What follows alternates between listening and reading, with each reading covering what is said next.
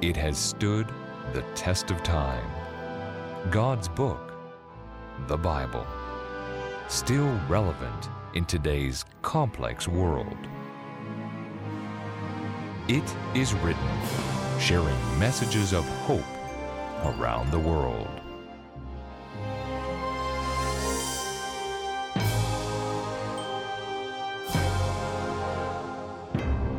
My dear friend, presentation after presentation in this series, Philosophy's Achilles Heel, demonstrates how God has opened himself up to be tested on whether he truly exists.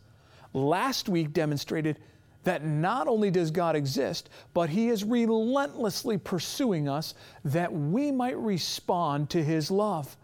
Nebuchadnezzar responded to God's revealing by making a decision to serve him forever. And we now move to Daniel chapter 5. We will once again see God revealed in astounding ways. In fact, let's begin in Daniel chapter 5, verses 1 through 9, which takes us 23 years after the death of Nebuchadnezzar.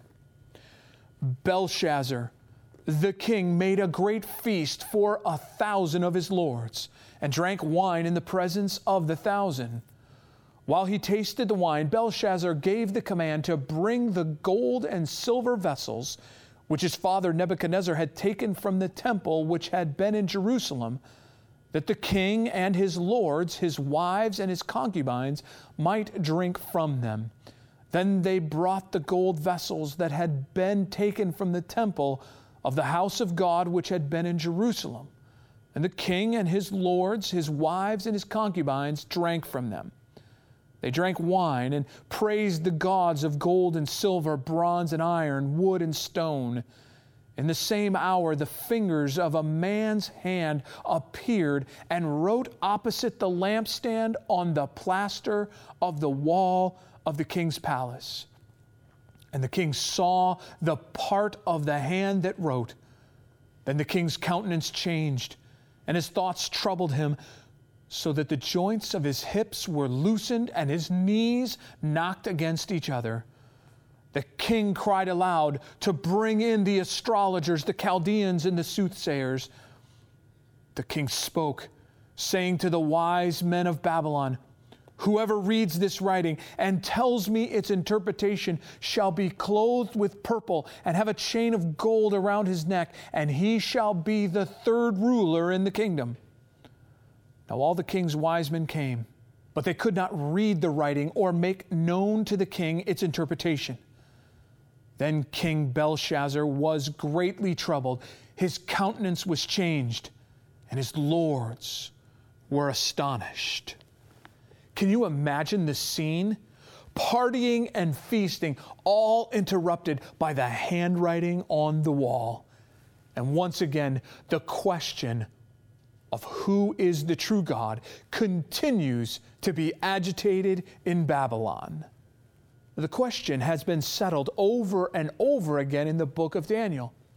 Nebuchadnezzar stated in Daniel 2:47 that Daniel's God was a God of gods and a Lord of kings. In Daniel 3, after the God of heaven rescued the Hebrew young men from the fiery furnace, the king stated, "There is no other God that can deliver like this." And yet again, in Daniel 4, the king not only intellectually acknowledged the God of heaven, but he fully submitted to him as well. Yet the decision of Nebuchadnezzar is not passed along by genetics to Belshazzar, who was his grandson. Once again, God's love is seen to not force or coerce. And now with this new leader in Babylon, who was in a position of power, God is giving opportunity to either accept or reject the overwhelming conviction of his existence and plan for his life. Dear friend, he does the same with us. It doesn't matter what your parents believed. It doesn't matter what personal decision you have made. The question is, what is the decision you will make based on the evidence. It is evident from this story that Daniel has had no communication with the new king. In addition, it appears that Daniel is no longer president of the wise men.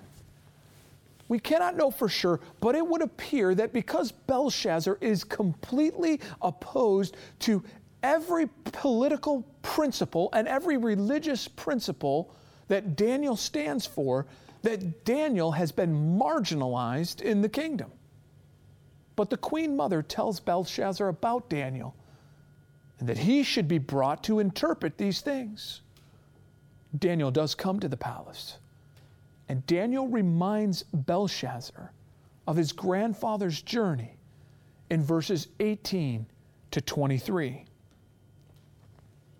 O king, the Most High God gave Nebuchadnezzar, your father, a kingdom and majesty, glory, and honor.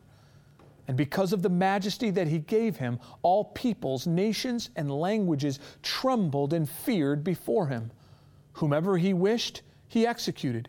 Whomever he wished, he kept alive. Whomever he wished, he set up. And whomever he wished, he put down.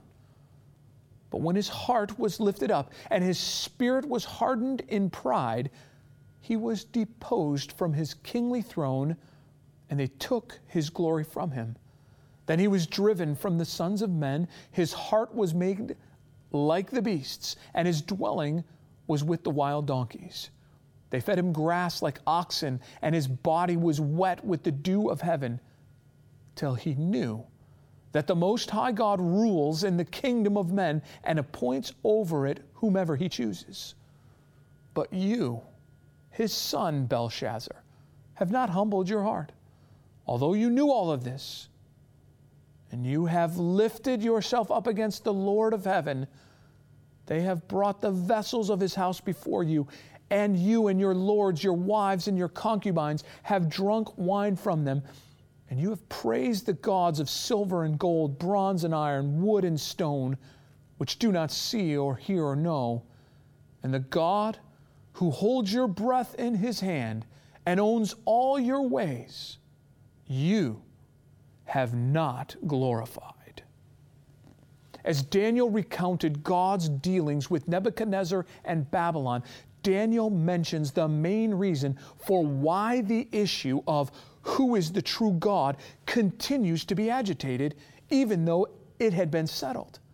Very simply put, the reason is pride. The pride of the king led to self-glorification. It was the pride that led Belshazzar to praise the gods of silver, gold, bronze, iron, wood, and stone. It was the pride of Belshazzar that led him to get rid of Daniel as the president of the wise men. It was the pride of Belshazzar that led him to continue to rely on the wisdom of his wise men, even though he should have known better. It was his pride that led him to desecrate the vessels of God's house and showing that nothing was too sacred for him to handle. And it was his pride that led him to choose to forget all of the history of Babylon and what had happened to his grandfather. And although pride may attempt to ignore the facts of history, in the end, it cannot deny them, nor can it deny the living God to whom they point. I wonder how many of us today are doing the same thing as Belshazzar and his lords. Instead of allowing the facts of history to confirm the prophetic statements of the Bible, many choose instead to escape the lessons from history by further drowning their convictions in alcohol, sex, sports, and the gods of this world. But the revelation of God is powerful and convincing. God reveals himself here to Belshazzar and the court of Babylon through his prophet Daniel interpreting the handwriting on the wall. Listen to Daniel 5, verses 25 to 28. And this is the inscription that was written: Mene, mene, tekel, upharsin. This is the interpretation of each word. Mene, God has numbered your kingdom and finished it. Tekel, you have been weighed in the balances and found wanting. Perez, your kingdom has been divided and given to the Medes and Persians. The fall of Babylon was a highly improbable event. With Nebuchadnezzar as king, Babylon had reached the pinnacle of its power. Now, even though the rulers that followed Nebuchadnezzar were weaker and inefficient, and although the Medes and Persians had earlier crossed the Media line in the Battle of Opispi, defeating Babylon, the truth is Babylon was still the ruling power in the world. Now, furthermore, the city of Babylon itself was considered impregnable. The inner city alone had a size of about 1 square mile. In the northwest corner lay the royal palace, and south of that, the sacred precinct of Esagila, in which stood Etamanaki, the temple tower. This tower was 300 feet square at its base and more than 300 feet high, and it was built in 7 stages, having on top, as its 7th stage, a shrine dedicated to the god Marduk. Etamanaki means the foundation stone of heaven and earth. Nebuchadnezzar rebuilt and extended the palace, adding, among other things, a vaulted structure with a roof garden called the Hanging Gardens of Babylon. The Hanging Gardens of Babylon were known in the ancient world as one of the 7 wonders of the world. He added a new city to the inner city and connected it with a permanent bridge. He surrounded the new city with a double wall and moat that met the wall and a moat that protected the inner city. It is estimated that the height of the walls was between 200 to 300 feet and 87 feet thick. Furthermore, the gates of the city were made of solid brass, with a total circumference of about 10 miles. Babylon was probably the largest city of antiquity. It is estimated that the city had provisions that could last up to 20 years. In fact, the land within the limits of the city were sufficient enough to furnish food for the inhabitants and the garrisons for an indefinite period of time. Also, since Babylon sat upon the great Euphrates River, it had an endless supply of water. Babylon was impregnable.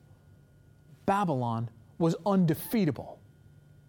The Medo-Persian Empire was growing strong, but certainly they were nothing to fear. Even though Belshazzar knew of Cyrus's plans to take the city, he had every confidence in those strongly fortified walls. He had every confidence in his armies and his supplies. He well knew that the city could never be taken with any of the conventional means of warfare known at that time. Therefore, he threw a grand party and feast for 1,000 of his lords. For Daniel to predict the fall of Babylon back in Daniel 2, when everything looked like it would last forever, was highly improbable. But again, to interpret the handwriting on the wall, for God to know that the city would fall, is as equally improbable. For Cyrus, general of the Medo-Persian armies, the only way to get into the city was to find where the river Euphrates entered under the walls and somehow gain access. Cyrus's favorite horse had been killed in one of the battles with the Babylonians, and he was so angered that he resolved he would take the city. To accomplish this, he would utilize a strategy that was not your typical take-it-by-force method. He learned of an annual festival in which the whole city would be given up to mirth and revelry, and he determined that it would be the day to carry out his purpose. Then, through a marvelous feat of engineering, Cyrus developed a plan in which he would divert the waters of the Euphrates River from its channel. On the evening of Belshazzar's party, he detailed one body of soldiers to turn the river at a given hour into a large artificial lake a short distance above the city. Another he sent to take their station at the point where the river entered the city, and a third to take a position 15 miles below where the river emerged from the city. The two later bodies were instructed to enter the channel as soon as they found the river fordable, and then in the night to explore their way beneath the walls, press on to the palace of the king, where they were to surprise the guards and kill the king. And friends, this is exactly what happened. In direct fulfillment of the handwriting on the wall, on the very night of Belshazzar's party, Daniel informed the king his kingdom would end, and in fact, the Medo-Persians would enter the city that night, and the king was slain. This all happened sometime in October of 539 BC, when Cyrus entered the gates and took the city without any real battle. And Babylon, the impregnable city, fell. The fall of Babylon was a highly improbable event. Almost impossible. Belshazzar's partying, carelessness, and presumption led to Cyrus's men being able to reach the gates in the river, which had been left open. No one saw that the level of the river had suddenly gone down, signaling their impending doom. However, even more amazing is this.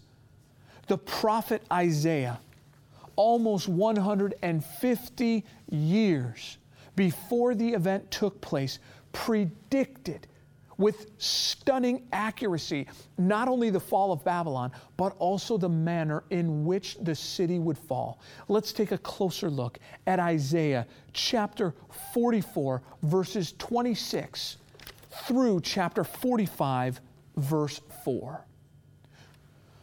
Who confirms the word of his servant and performs the counsel of his messengers? Who says to Jerusalem, you shall be inhabited, to the cities of Judah, you shall be built, and I will raise up her waste places. Who says to the deep, be dry, and I will dry up your rivers?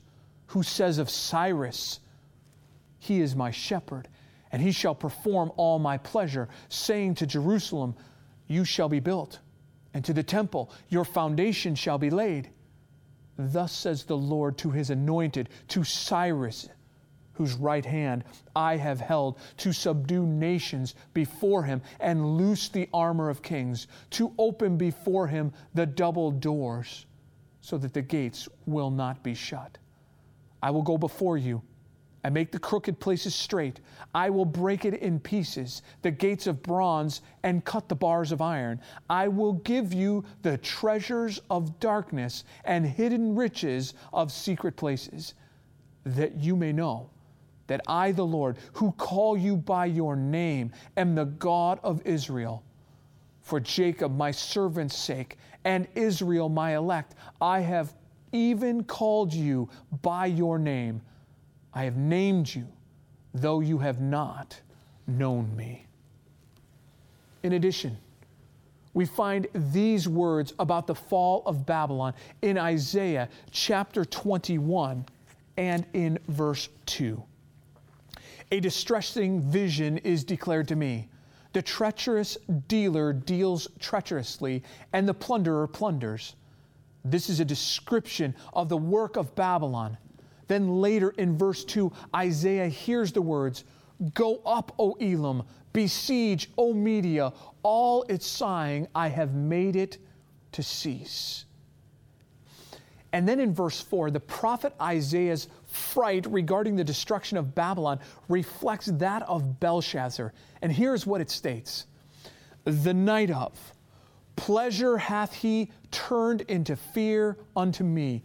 And then later in verse 5, he sees the feasting Babylonians. The passage declares, prepare the table, set a watchman in the tower, eat and drink, arise, you princes, anoint the shield.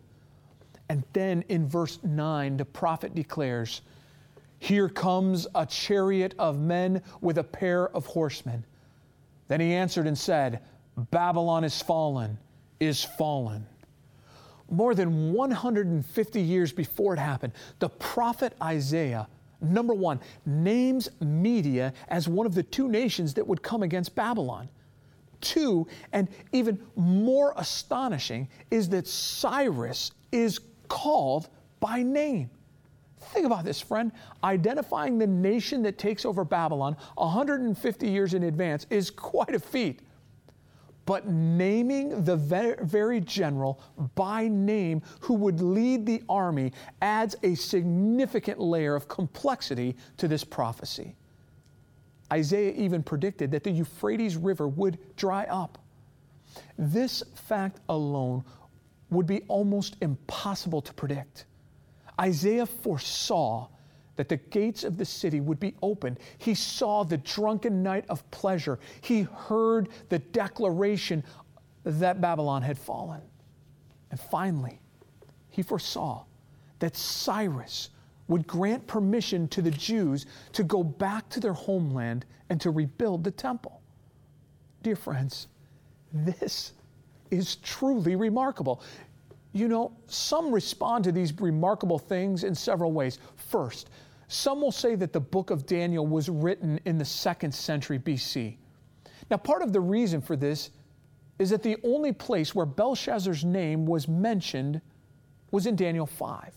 Therefore, they say the entire story is fictitious. Furthermore, the critics have undermined the credibility of the book of Isaiah by believing that the book that bears his name was written by 2 or 3 persons at 2 or 3 different times. But both of these criticisms have been convincingly answered by archaeological and historical discoveries. Cuneiform tablets have been discovered that make crystal clear the fact that Belshazzar was the son of Nabonidus, who was the son of Nebuchadnezzar, and that he indeed was the king of Babylon, as Daniel asserted.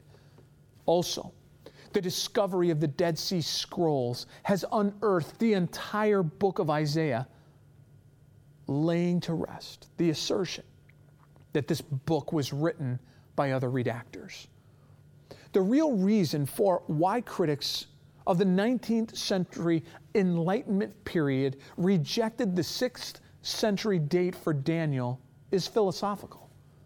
It was the result of Immanuel Kant's criticism of reason, and then many critics and liberal theologians believed it was impossible for God to communicate with the prophets. They believed that this means of predictive prophecy would be impossible. Yet, Daniel is real. Belshazzar is real. The fall of Babylon is real. And all that occurred in the 6th century BC is real. Now, some others will say that all of this was simply coincidence. Yet, friends, to take that position is not any different than believing in miracles. At this point, we need to remind ourselves that this ancient story is another amazing example that sets the Bible apart from all other forms of literature or communication. As we have elaborated on in past programs, the reason is really quite simple. The highly improbable nature of this prophecy, which includes at least 7 specific predictions, not only points to the existence of God, it also points to the Bible being the authentic Word of God. Only the Bible gives evidence that can be tested, that only God Himself can pass. Dear friends, Belshazzar felt safe within the walls of Babylon and scoffed at the idea that Cyrus had any chance of invading the city. this general feeling of peace and safety is also characterized by many today who feel secure within their own religious, political, or philosophical walls. But they are no more prepared for the end of things than was Belshazzar. Perhaps the Apostle Paul was thinking about Belshazzar when he wrote those words in 1 Thessalonians 5, 1-3. But concerning the times and the seasons, brethren, you have no need that I should write to you, for you yourselves know perfectly that the day of the Lord so comes as a thief in the night. For when they say peace and safety, then sudden destruction comes upon them, as labor pains upon a pregnant woman, and they shall not escape. Friends, once again, God has demonstrated. He has demonstrated beyond measure two very important things. One, He is real, and He does exist. Two, He cares for you, and He wants to be in relationship with you. That same hand that wrote the handwriting on the wall, it is the same hand that bore the nails of the cross for you. What stops you today from entering into relationship with Him? The evidence is clear. The day is today, and the time is now to accept God as Lord of Lords and King of Kings in your life. Dear Lord, help us to believe and help us to follow you. We pray in Jesus' name. Amen.